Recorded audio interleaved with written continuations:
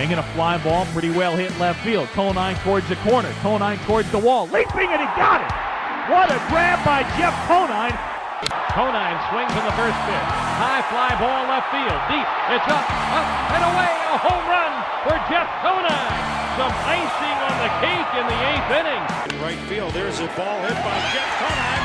Past the diving Eric Karros into right field. Here as they start the bottom of the 8th inning off with Jeff Conine, who just ought to retire. He's 4 for 4 today. Just forget it. Just retire. He's in the Marlins Hall of Fame.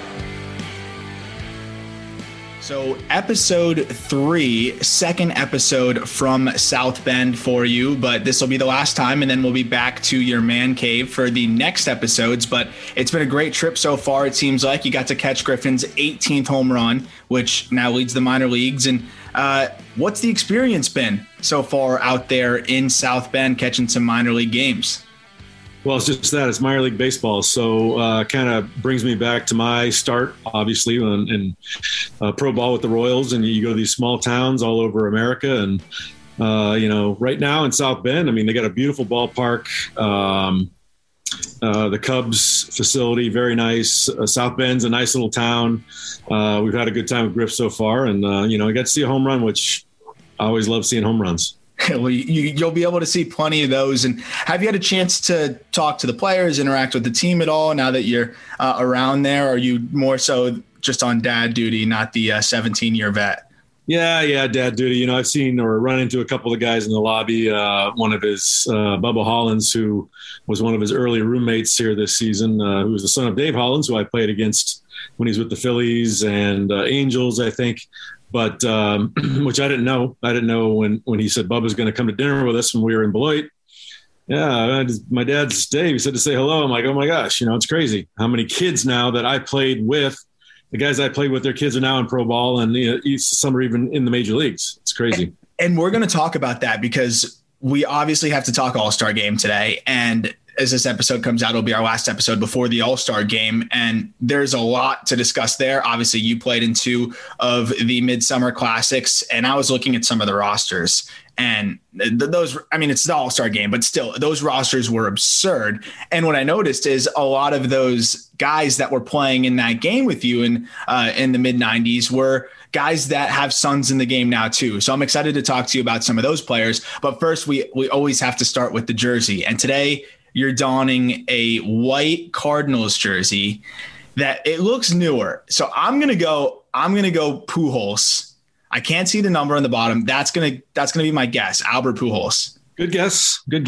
I do have one of those, but it is not Pujols. We're going to go. It is actually much older school. I know it looks like a new jersey, but yeah. You just keep it clean, huh? Very clean. It's been hung up ever since I got it. But have they not changed their logo at all? I don't think so. It's pretty old school here. I can't remember when I got it signed, but it's been a long time. So you might have me stumped on this one. Okay, who is it? Oh, it's Ozzie. How could I draw a blank on Ozzie? Okay, that's a sweet one. Okay, I definitely want to hear this story. So for those who are listening, you just put the camera down. I saw the number 1, and I'm like, okay, there we go. Okay, so what's the story behind Ozzie Smith? Well, Ozzie Smith, for me, one of the greatest, if not the greatest shortstop of all time, even to his very last days of playing, the tradition of him come out and doing the backflip on opening day and the acrobatics he showed on the field. Was second to none for me. Him and Omar Vizquel were probably 2 of the guys that you knew if it was coming their way, you're out pretty much anytime. And these aren't guys that were huge, physical, strong guys now that you see like the Cal Ripkens and that generation of the Alex Rodriguez's of these 6'3" shortstops with massive power. These guys were wizards with the glove. Duh, Ozzie the wizard. But the reason I have this jersey and the reason I respect this guy so much, we're talking All-Star game. My first All-Star game in 1994 was in Pittsburgh, and we're riding on the bus. I walk into that locker room, and it's only my second full season in the big leagues, and I see those jerseys hanging up in that room, and I'm like, what am I doing here right now? This is insane, the names that are on the back of these shirts that I get to play with. So we're on the way to the workout, and my dad is with me in Pittsburgh, and he's driving on the bus with me to Pittsburgh. And right across the road from me is Ozzie Smith. And Ozzie Smith is just talking to me like, it's probably his 14th or 15th All-Star game, and he's just asking me about my first experience and how I'm enjoying it, and just one of the nicest men you'll ever meet in your life. And from that day on, every time I saw Ozzie Smith, every time we played against him, he always asked me how my dad was. Every single time.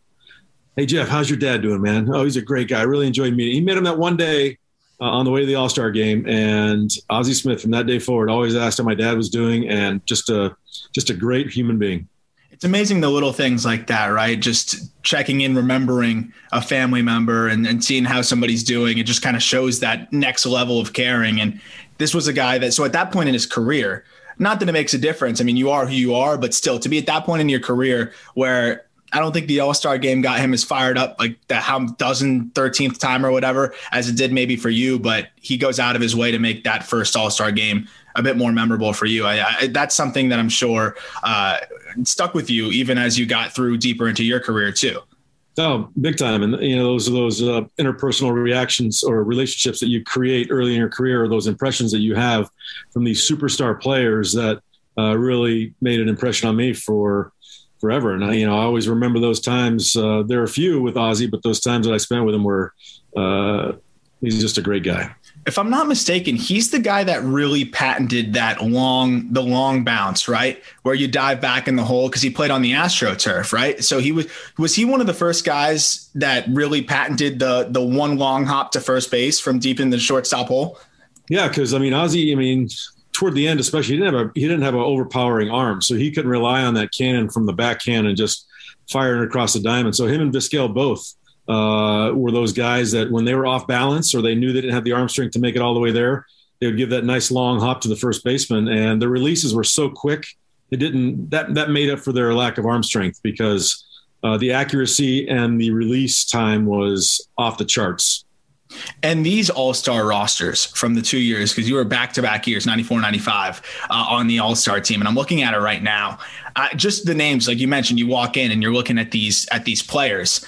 It's absurd that you were, even just to be considered with these guys would be just the craziest thing in the world to me. I just couldn't even imagine the names on both sides, right? You look at the NL team, you got Tony Gwynn, Barry Bonds, Mike Piazza, David Justice, Ozzie Smith, Greg Maddux, Jeff Bagwell, Fred McGriff, Craig Biggio, and then you have yourself right there, right in with those guys. And it's just unbelievable to me, just like how stacked. I don't know if it's a little bit of nostalgia or me looking back. And I know we'll probably look back at some of the recent All-Star games and say the same thing 10, 15 years from now. But to me, it just seems like this was an extra stacked team. But maybe that was just the mid-90s effect. I don't know. Is this one of the more loaded All-Star teams you've seen on both sides? Because I didn't even talk about the other side that has Frank Thomas, Ken Griffey Jr., Cal Ripken, and Kirby Puckett and Pudge.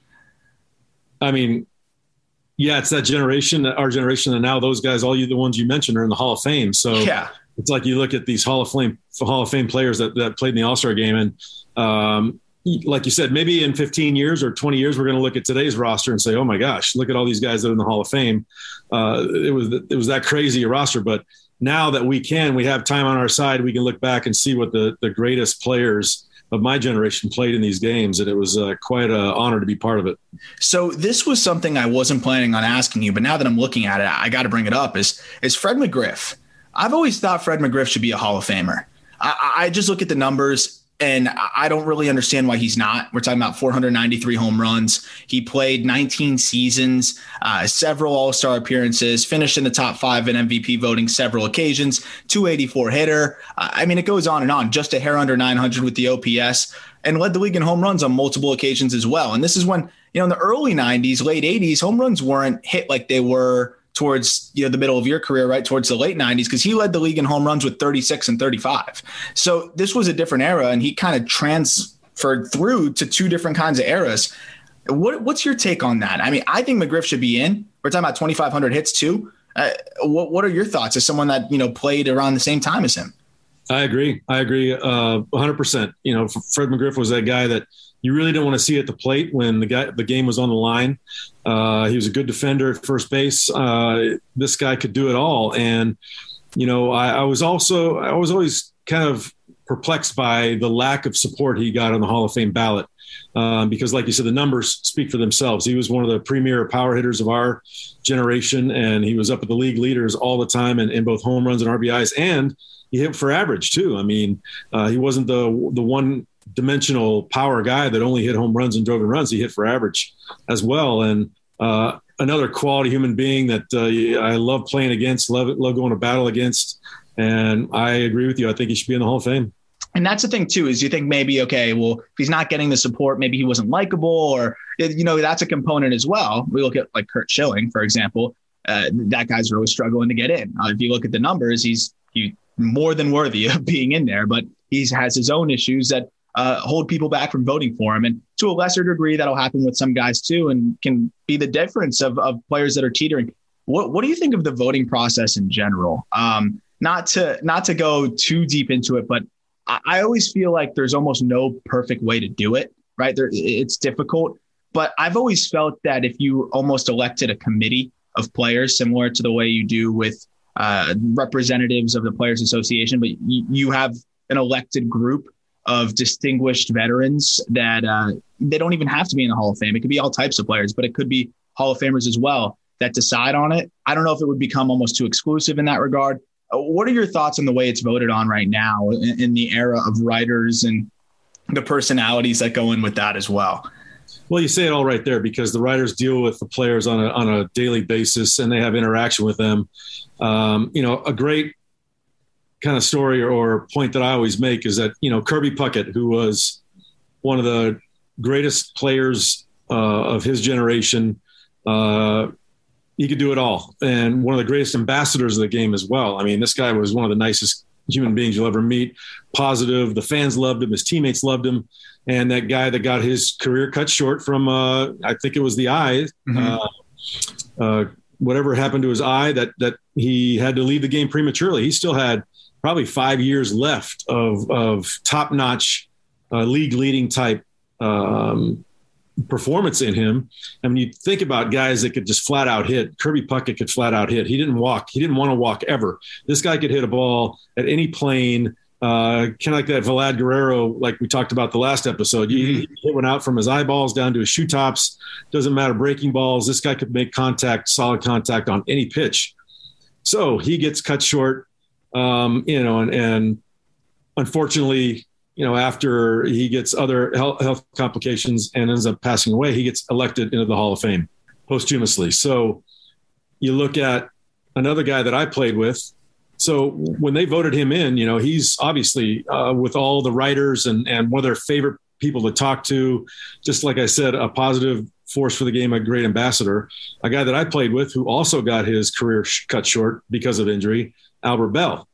So he had to leave the game because of a hip injury, and he put together maybe 10 of the greatest seasons back-to-back of all time, the greatest 10-year stretch. When you talk about power, home runs, RBIs, average, this guy did it all. And he was very combative with the media, very surly with the media. He directed them to a website instead of giving interviews. And that's just what his personality was. And the media didn't like him. He has no shot of getting into the Hall of Fame, but very similar circumstances to the way Kirby Puckett was elected in. Albert Bell will not get elected in. So when you ask me about the process, I think that has to be taken out of it, because we're basically electing people on their abilities on the field, unless they did something horrific off the field. Yes. All right. But just because you're not a nice guy doesn't mean you don't belong in the Baseball Hall of Fame. Yeah, I agree with that. And, somebody like Curt Schilling maybe pushes the limit there of where you draw the line. And that's where I can understand it. But if it's a guy that just doesn't like the media, it is what it is. Right. And that's where the writers, I think sometimes, there's a little bit of making it about yourself in those instances where I've seen that. And it's tough because you want to vote in the ambassadors of the game, too. But at the end of the day, we're talking about the best players. And you mentioned Albert Bell. I almost forget every single time when I pull up his numbers how damn good he was. And we've had these conversations a million times at dinner about what he did at his peak. And even, I mean, you caught him towards the end, right? Because that would have been in Baltimore when you caught him, and he was still putting up ridiculous numbers. And when we talk about what he did in just 12 years, and it was really 10 full seasons only, and he hit 381 home runs, he hit 295, 933 OPS. I mean, this is outrageous. This is no problem Hall of Fame. If he gets even 4 more seasons in, he would have hit all the thresholds, really. And that's the other thing is, what do you think about the markers, like the 3,000 hits you're automatically in, 500 home runs you're automatically in, which is bizarre because I'm pretty sure there's only 1 or 2. I'd have to look that up of like hitters with more than 500. There might not be any. I'd have to double check that have more than 500 home runs and aren't in the Hall of Fame. Like if McGriff hits 7 more, is he in? Right. That's the thing that just gets my mind going crazy. What do you think of the markers? I do love that about baseball, the special aspect of that. Like Pujols hits another threshold and it's this celebration. I think that's awesome. But also, I don't know if they should be determining factors, right? I don't think so either. But, because those markers that we all like to look at, 300 wins for a pitcher, 3,000 hits for a hitter, 500 home runs for a hitter, these are all milestones that also take tremendous longevity to stay in the game, to amass that many numbers. So, when you look at a guy that might play 25 years and get his 3,000 hits, or a guy that he plays 15 years and has 2,500, if he would have played 10 more, he definitely would have gotten 3,000. But he dominated his era. I think that's more important to me rather than amassing these numbers that are absolutely insane, is how did he do in the time that he played? Did he dominate his era?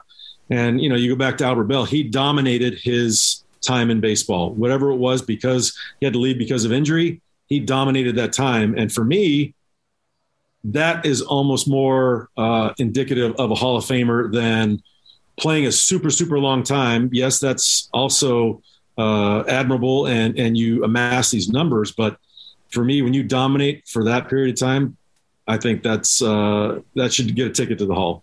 Yeah, I'm waiting for somebody like Starlin Castro, who's been playing since he was 19 years old, and he's still only 31 and has over 2,000 hits. For that guy, if he plays like 10 more years, which is unlikely, but he puts together 3,000 hits, these writers their brains are going to be scrambling because they're going to like, well, do we have to elect this guy now? There's going to be somebody, I hope, that has that longevity that's just super average for 23 years, and they're not going to know what to do with themselves. But speaking of comparing to eras and dominating your era, part of the show is I'm going to always slowly introduce advanced statistics to you just to see how you react. And one of them, this is actually my favorite advanced statistic. It's WRC plus. And I know you're not a big WAR guy, but WRC plus is essentially just weighted runs created plus. You don't even have to know how it's computed, but it takes into account everything from the ballpark you play in, your competition, and evens the playing field. So that 30 home runs in Coors Field isn't the same as 30 home runs in Marlins Park, and 30 home runs in 1970 isn't the same as 30 home runs in 2008. So that's what it does. For you, your 2 highest WRC plus seasons, unsurprisingly, are your 2 All-Star seasons. Which is the highest season of WRC plus for you, which means just how good you were relative to the rest of the league outside of those 2 All-Star seasons? There were 2 years. So you technically have 2 shots at this because you hit this mark twice. And I'll explain the number and how it relates to the rest of the league. But you hit this mark twice, once with Baltimore and once with Miami. What were the 2 years, or can you even get one of them? I'm going to say probably 2001 in Baltimore. Correct. That's one of them. And then outside my 2 All-Star years, also with Florida. Yeah. So this one's with Florida.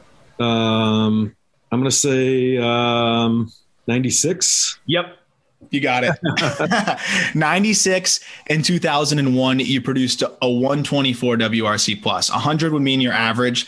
24% above average, essentially, is what that mark is. Your highest was 134, which is absurd, and 133 the year before that. So, yeah, 124 WRC plus in 2001, where you hit 311 with a 390 on base almost. And then the year where you did it in 96, you hit 293 with a 360 on base. So that would probably mean just the league didn't do as well that year. So that's the cool part about it, which makes sense, right? Because in 2001, that's where we really saw the home run explosion, right? So that's why I think the stat is interesting, is it takes all of those things into account. So maybe I can warm you up to that one a little bit. I like that one a little better because it actually takes real data, yes. Where WAR for me is a replacement player. Like, who's that?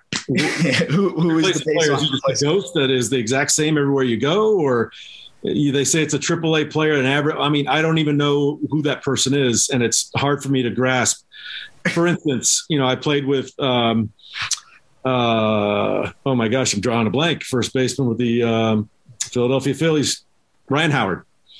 So I look at his stats one year, and he is the second in the MVP voting. I can't remember who was behind, but his WAR that season was 2.2 because he couldn't throw, right? 2.2, and he hit 48 and drove in 150, I think. Yes.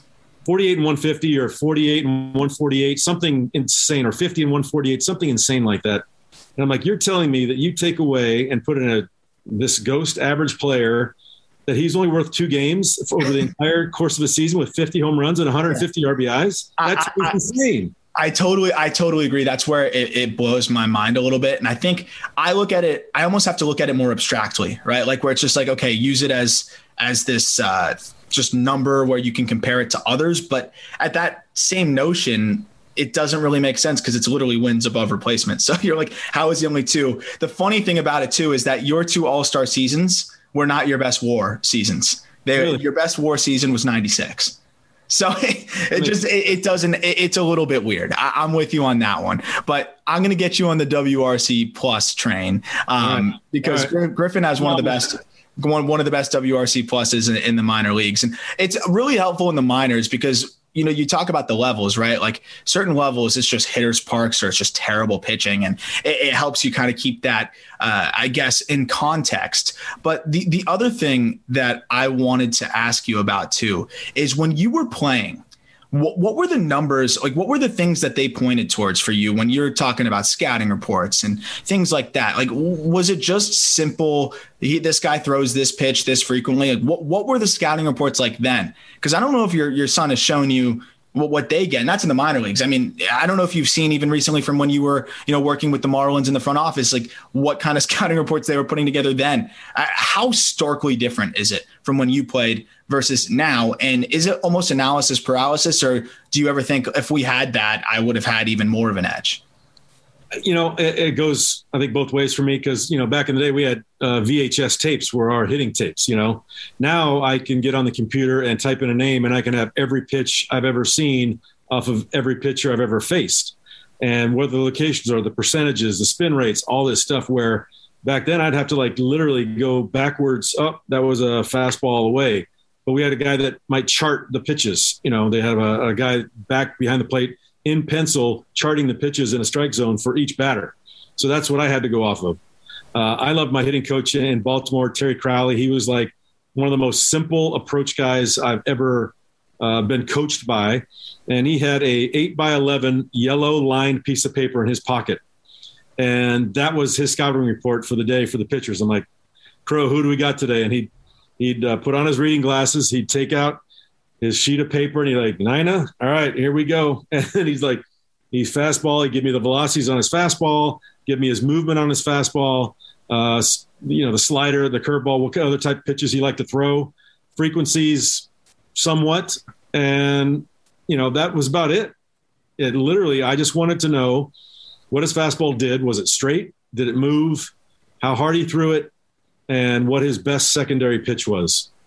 Because, when you got a guy, especially very accomplished guys that have multiple pitches they can throw for strikes, you can't cover everything. So you might want to eliminate a pitch and focus on his 2 best pitches, fastball, slider, mostly for righties, and fastball changeup, mostly for lefties. So that's the info that I wanted to know.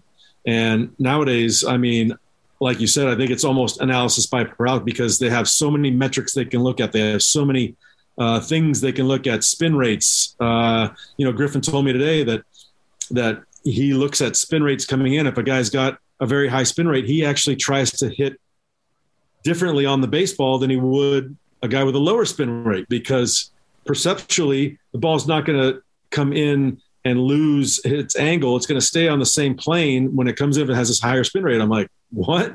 That's crazy to me. So, I think it's more technical nowadays. Where back 2 decades ago, it was more feel. Hitting was more feel than it was now, where it's more statistical. And is that better or worse, Eric? Is that impossible to answer? It's almost impossible to answer.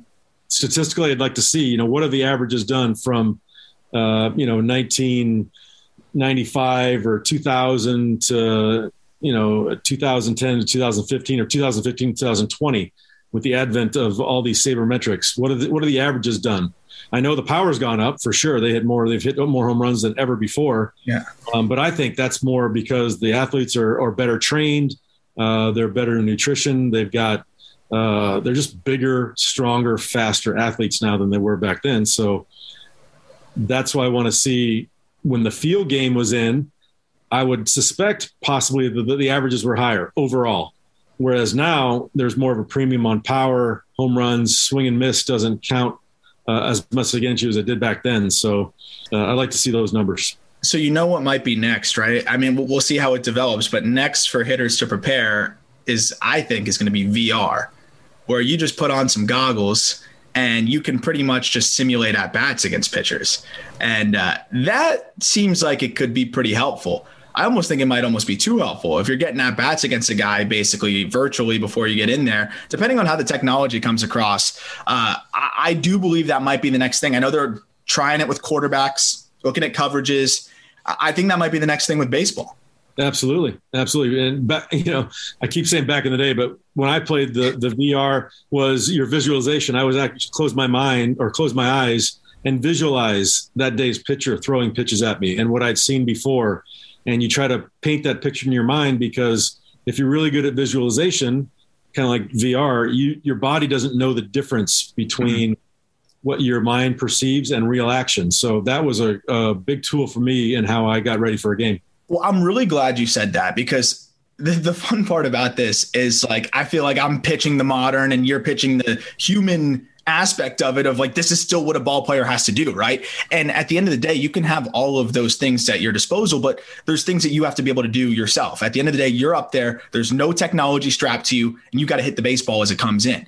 And I've always been fascinated by how much visualization comes into play here for a lot of athletes. And as somebody that studied psychology in depth, the things that I learned and how powerful visualization actually is for your brain and how you can create neural pathways and almost prepare yourself. Like you said, you can get almost reps by just visualizing it. And I wonder if that's something that we've gotten away from, because you have it kind of doing the work for you. But at the end of the day, you have to create those neural pathways yourself. And I wonder if sometimes getting back to the basics on some of those things, like visualizing yourself, would actually help, because I've read Michael Jordan talking about how he did that, and modern players even that have said, oh no, I still visualize all the time. And I wonder if that's something that we've gotten away from a little bit as a game, because we have all of these crutches that are great tools, but at the end of the day, you got to do it yourself, right?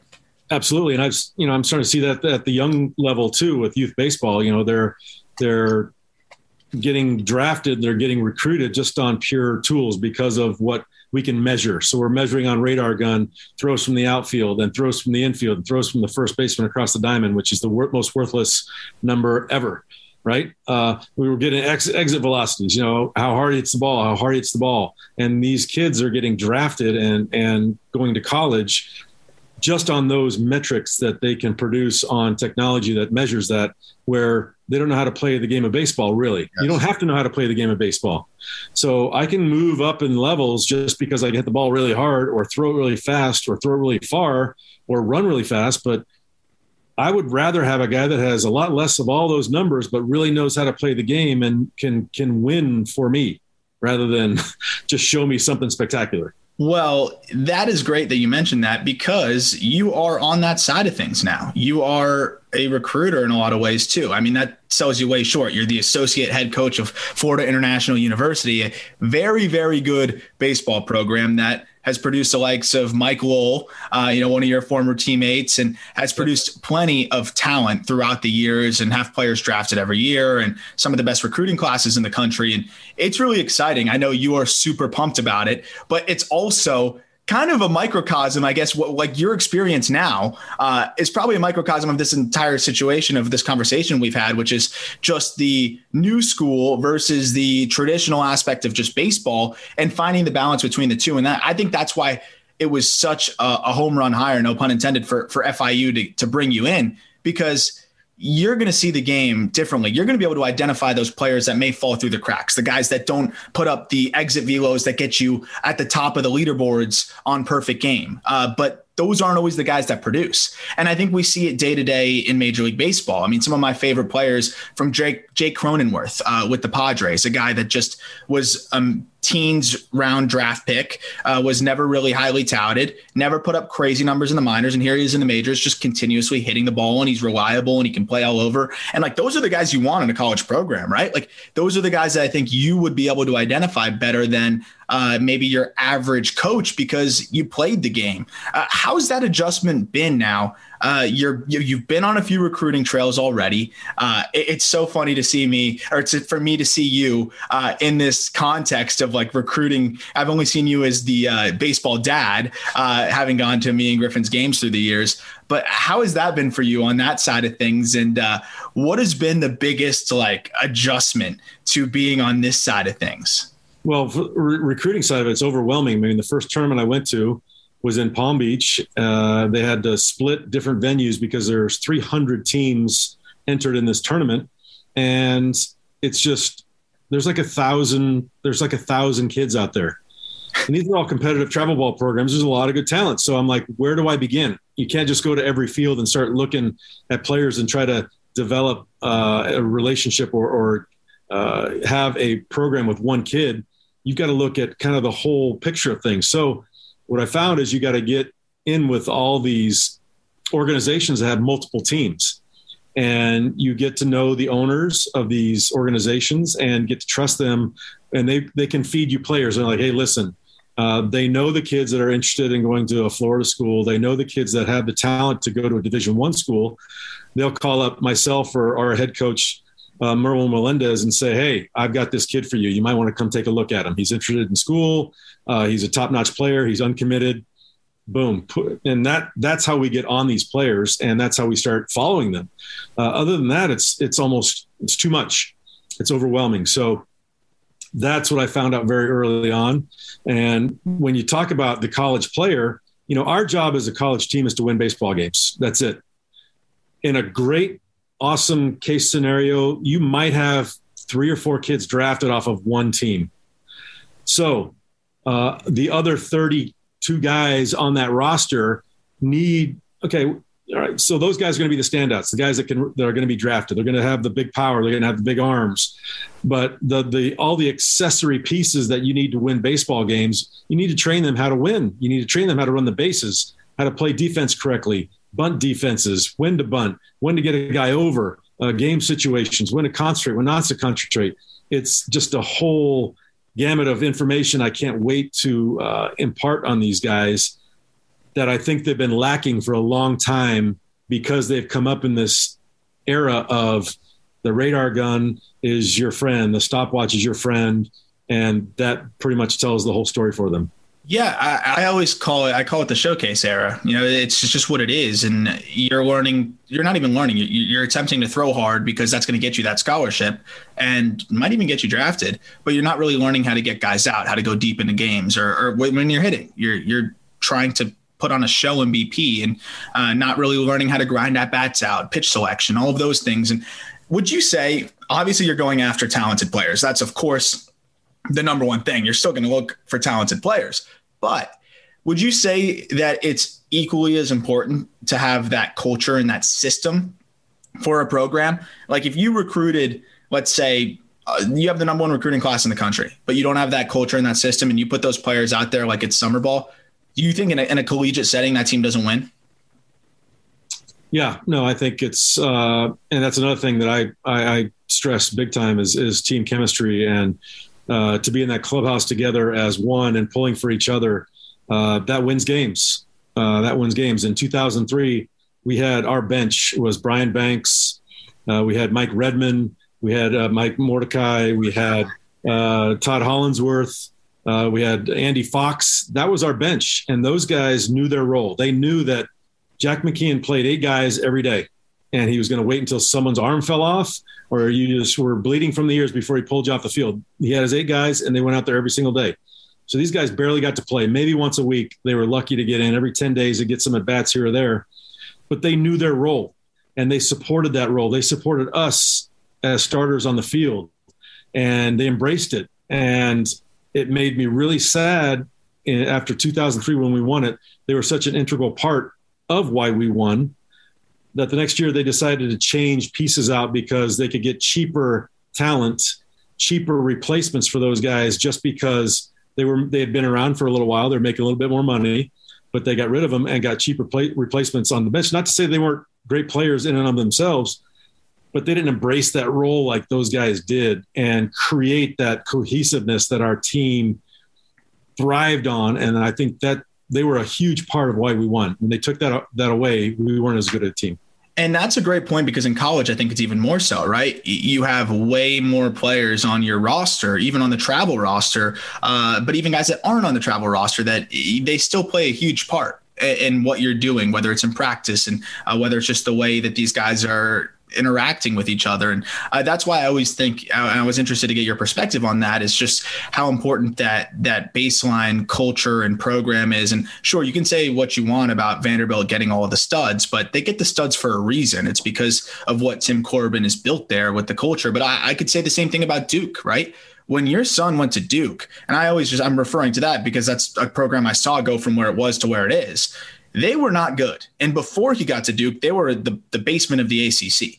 And Chris Pollard found the players that, Griffin wasn't the top 10 player in the country. He was a really good player, but he wasn't a top 10 player in the country. A lot of those guys that ended up getting drafted really high were not top 10, top 20, top 100 players in the country, but they were guys that he identified. And so I think that's what's really interesting about it, is you can find the guys that fit the culture and then build that culture, and you can build a winning program. It doesn't necessarily have to be the top end talent. That's what I love about baseball. But the last thing I wanted to ask you about college, because this is part of what might make it more difficult, is the transfer.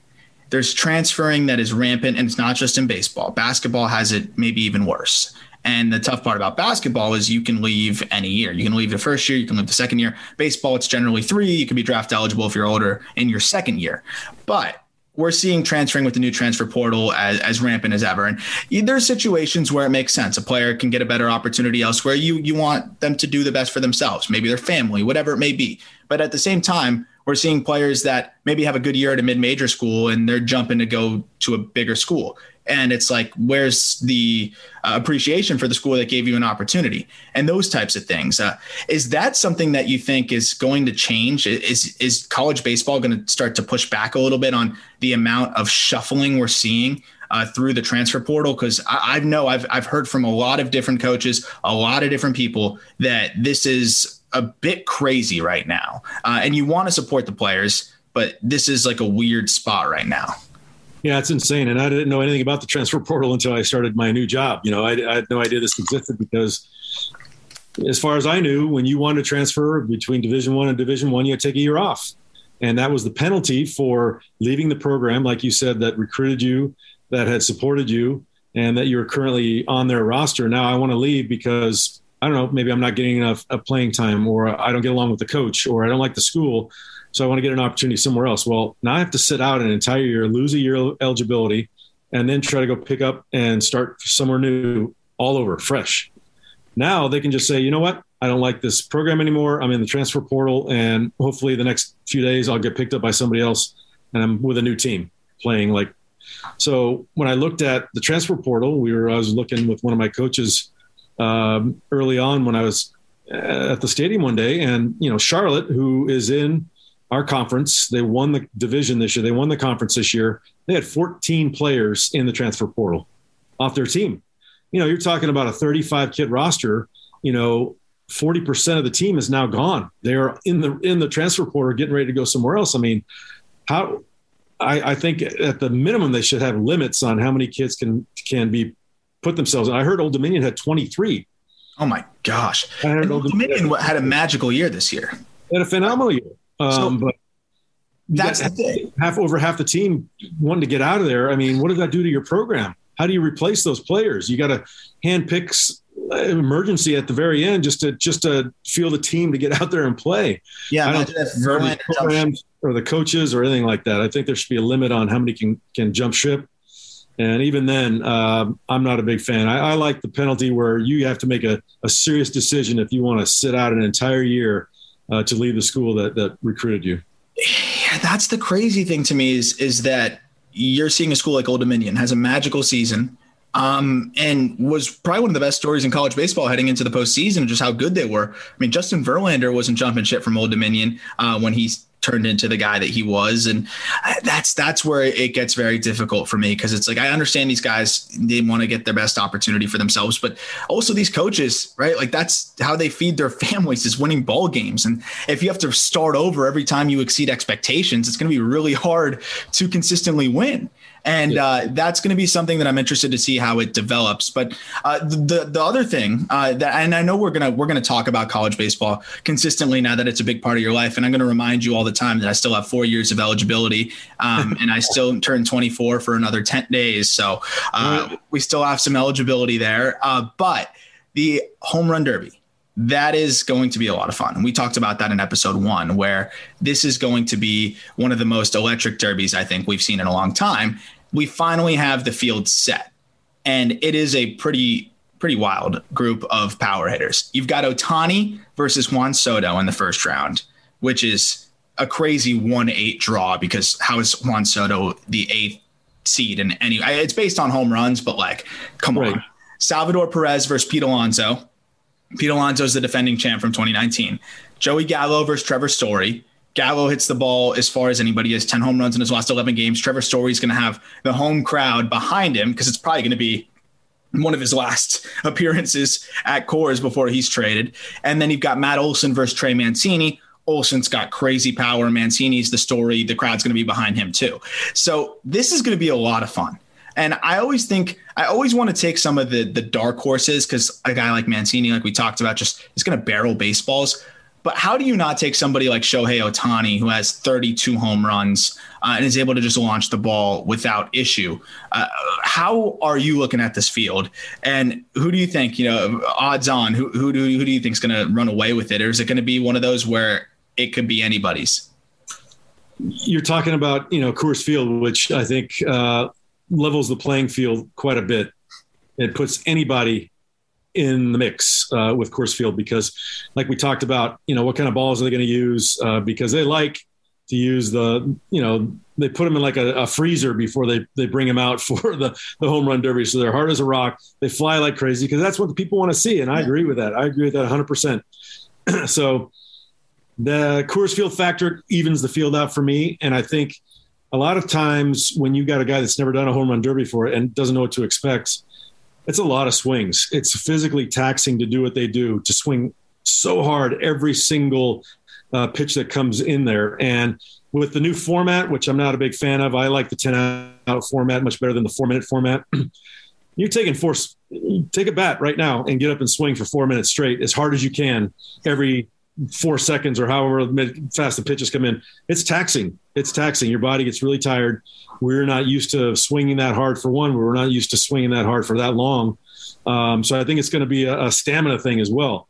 You look at Ohtani, Gallo, I think for me has got to be the top two in that group, Ohtani and Gallo, because I mean, Ohtani's just effortless, with that frame, the way he uses his body to get behind his swing. It doesn't look like he's having to put much effort into it at all. Which is important from what you just said. Absolutely. He can use that body to help that swing out, where the arm swingers, the guys that are really trying to muscle the ball out, they have a less chance, I think, in a home run derby situation of winning. I think that's why Pete Alonso was so good in 2019 is, to me, he doesn't seem like there's a lot of effort in that swing either, at least from what it looks like to me, where he's one of those guys that just flicks it out of there, and it just doesn't seem like it's much of a problem. Matt Olson, he's got a lot of movement and like just a lot of energy in that swing. So I'm interested to see how that all goes into effect. Also, Trevor Story, right? He's going to have the crowd behind him, but that guy's not as effortless as maybe some of the others. Juan Soto, though, I'm interested to see. It's his first All-Star game. It's his first Derby, which is wild because it feels like Soto has been dominating now for like 3 years, but it's his first All-Star game. I think he's one of the most prolific hitters, I think, or will be one of the most prolific hitters once we're all done here. Him and Vladdy, in my opinion, is in terms of just pure hitters. But with Ohtani, and then I want to ask you about Soto, but Ohtani specifically, what makes him so just capable of generating that kind of power? You touched on it there, but I don't know if people really understand how different it is what we're seeing from him. Not only because he throws 100 on the mound, but he has that unorthodox hitting style that it's a little bit different with the way they hit from Japan. And there's a little bit more forward movement that generally is not good, right? Like that forward movement, if you do it too early, you actually sap your power. So how is he able to generate that without sapping his power and dragging the barrel? Like how does he have that movement while still making it so effortless? Well, for me, it's all the hips and the shoulders. As long as that piece stays together, because a lot of times when you've got a lot of movement forward, something's going to leave. Like I'm anticipating a pitch, so my hips might leave a little early. So that breaks that chain of power for me. So it's got to be the hips and shoulders are one piece. So when they're together and he keeps this together, as the body shifts forward, he keeps his hips and shoulders together. And then with that little body momentum going forward, then he releases the hips and the shoulders on top of that. That just adds to the bat speed. That adds to the power. And he's a big dude, man. He's a big dude with long levers. He's got a very long bat path. And the eye-hand coordination, Ichiro was on our team, and I played against him for years. And the skill level it took for him to hit like he did, he's almost running out of the box before he makes contact with the ball. And to have the hand-eye coordination, be able to make solid contact while you're doing that was insane to me. And that's how people hit in Japan. They idolize guys like Ichiro. And when I went over there, when we signed him, we did a clinic for 1,000 little leaguers, and they're all big leg kicks, a lot of movement forward. That's the way they hit. So at a young age like that, I think they train their hand-eye coordination and their body coordination to be in sync like Ohtani has. I mean, he's taken it to another level for sure. I mean, he just broke the Matsui's record for home runs by a Japanese player. And we're talking about it's the 8th of July or 9th of July. It's crazy. Yeah, we're not even at the All-Star break. And he's got 32. So he's just an intriguing individual all the way around for me. It's like we might be, we're watching history here. I agree. And that's something that we always talk about it. Jack McMullen, one of our hosts, the Just Baseball podcast, and he also is the play-by-play voice for the Fort Wayne Tin Caps. And he is just always reminding listeners, like, just appreciate this greatness. Like, you don't realize how special this is. Just appreciate it. Just watch it. Like, take the time to watch it. And anytime Ohtani's on, I'm putting it on. And because I know I'm going to be telling my kids that I got to see him play, no matter how long his career is. I hope it's 20 years, but even if it was 3 years, I will still be telling my kids about this because it's been so incredible to watch. I wasn't planning on asking you about this, but now you jogged my memory. And this is what I want to wrap up with is, can you tell the story about going to recruit Ichiro and getting that done? Because I think that's pretty crazy. I don't even know if I've heard the entire story, but I did know you guys went out there. And for people that might not know, or might have forgotten, Ichiro was a Marlin for a couple seasons and actually picked up his 3,000th hit, MLB hit, that is. He had over 4,500 total between the two leagues with the Marlins and played a really good role in a bench role and was honestly like a really high-end fourth outfielder and ended up racking up like 300, 400 at-bats. But what was the story behind going to recruit him and getting him to sign with the Marlins? Well, I wasn't part of the process of getting to recruit him, but I was part of the process when we went over to Tokyo for the press conference when we signed him. Oh, wow. My former boss, David Sampson, calls me and he goes, "Hey, do you want to go to Tokyo on Saturday?" And this is probably I think it was Friday. And he said, "You want to go to Tokyo on Tuesday with me? And we're going to go over there for Ichiro's press conference, and we're going to be there when he signs, and he's going to go out to dinner. And then I'm like, hell yeah, I'm in for that for sure. So we had shoes on the ground for about 44 hours in Tokyo. That's how long we were there. We got in there for this press conference that was unlike any press conference I've ever seen. It's more like a Super Bowl press conference. I mean, there were hundreds of reporters there, microphones. It was just insane, because when you think about, like say Michael Jordan in America, Ichiro is like that in Japan, but even on another level. He is up on this pedestal. And I was told a story that when they were adding a new bill to their currency, and they were taking not votes, but they were seeing whose face they should put on the bill. Ichiro was one of the faces they were considering on putting on a bill over in Japan. That's how big he is over there. All right. So when you have a press conference that has 1,000 media members from all over their country covering this, it's insane to watch him in the element in Tokyo. That was one of the coolest things I've ever seen.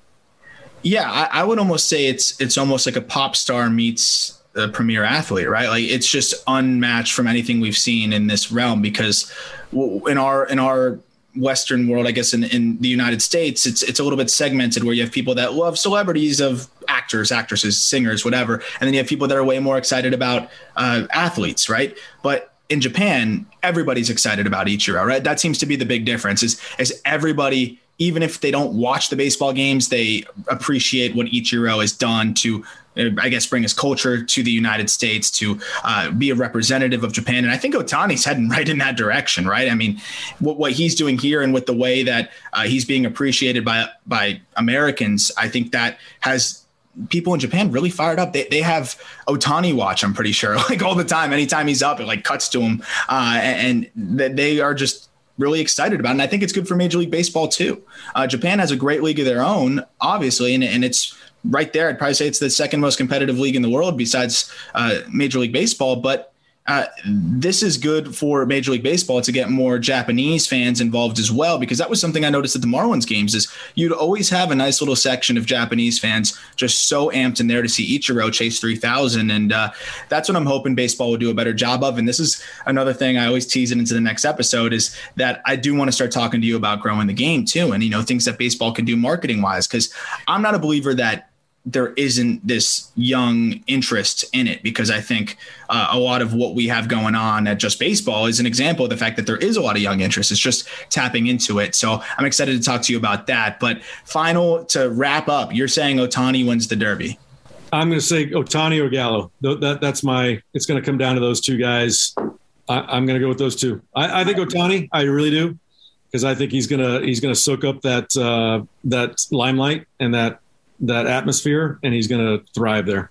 Absolutely. I'm with you. I don't see how Ohtani loses, but you never know. And he's got a tough challenge with Juan Soto out of the gate. But like you said, it's a different animal when you've never done it before, and it's his first All-Star appearance. So it's going to be fun. Next time we talk, it will be after the Derby. So we will have a little bit of a recap on that and be able to talk about it and see what the outcome was, and see if your theory on some guys running out of gas, which I think is not even a theory, it's a fact, see how it gets into a factor there at altitude as well, right? Because it's tougher to breathe out there also. So it should be interesting, but I'm excited to talk about it. Episode 3 is in the books. We're rolling now. And next time we talk, you'll be back in your fancy man cave. We will have some post-draft discussion as well as some post-All-Star break discussion. So I'm looking forward to that. A lot of fun things ahead. As always, thank you for listening to Outside the Box with Jeff Conine, and we will be back on Thursday with another episode. Talk to you then.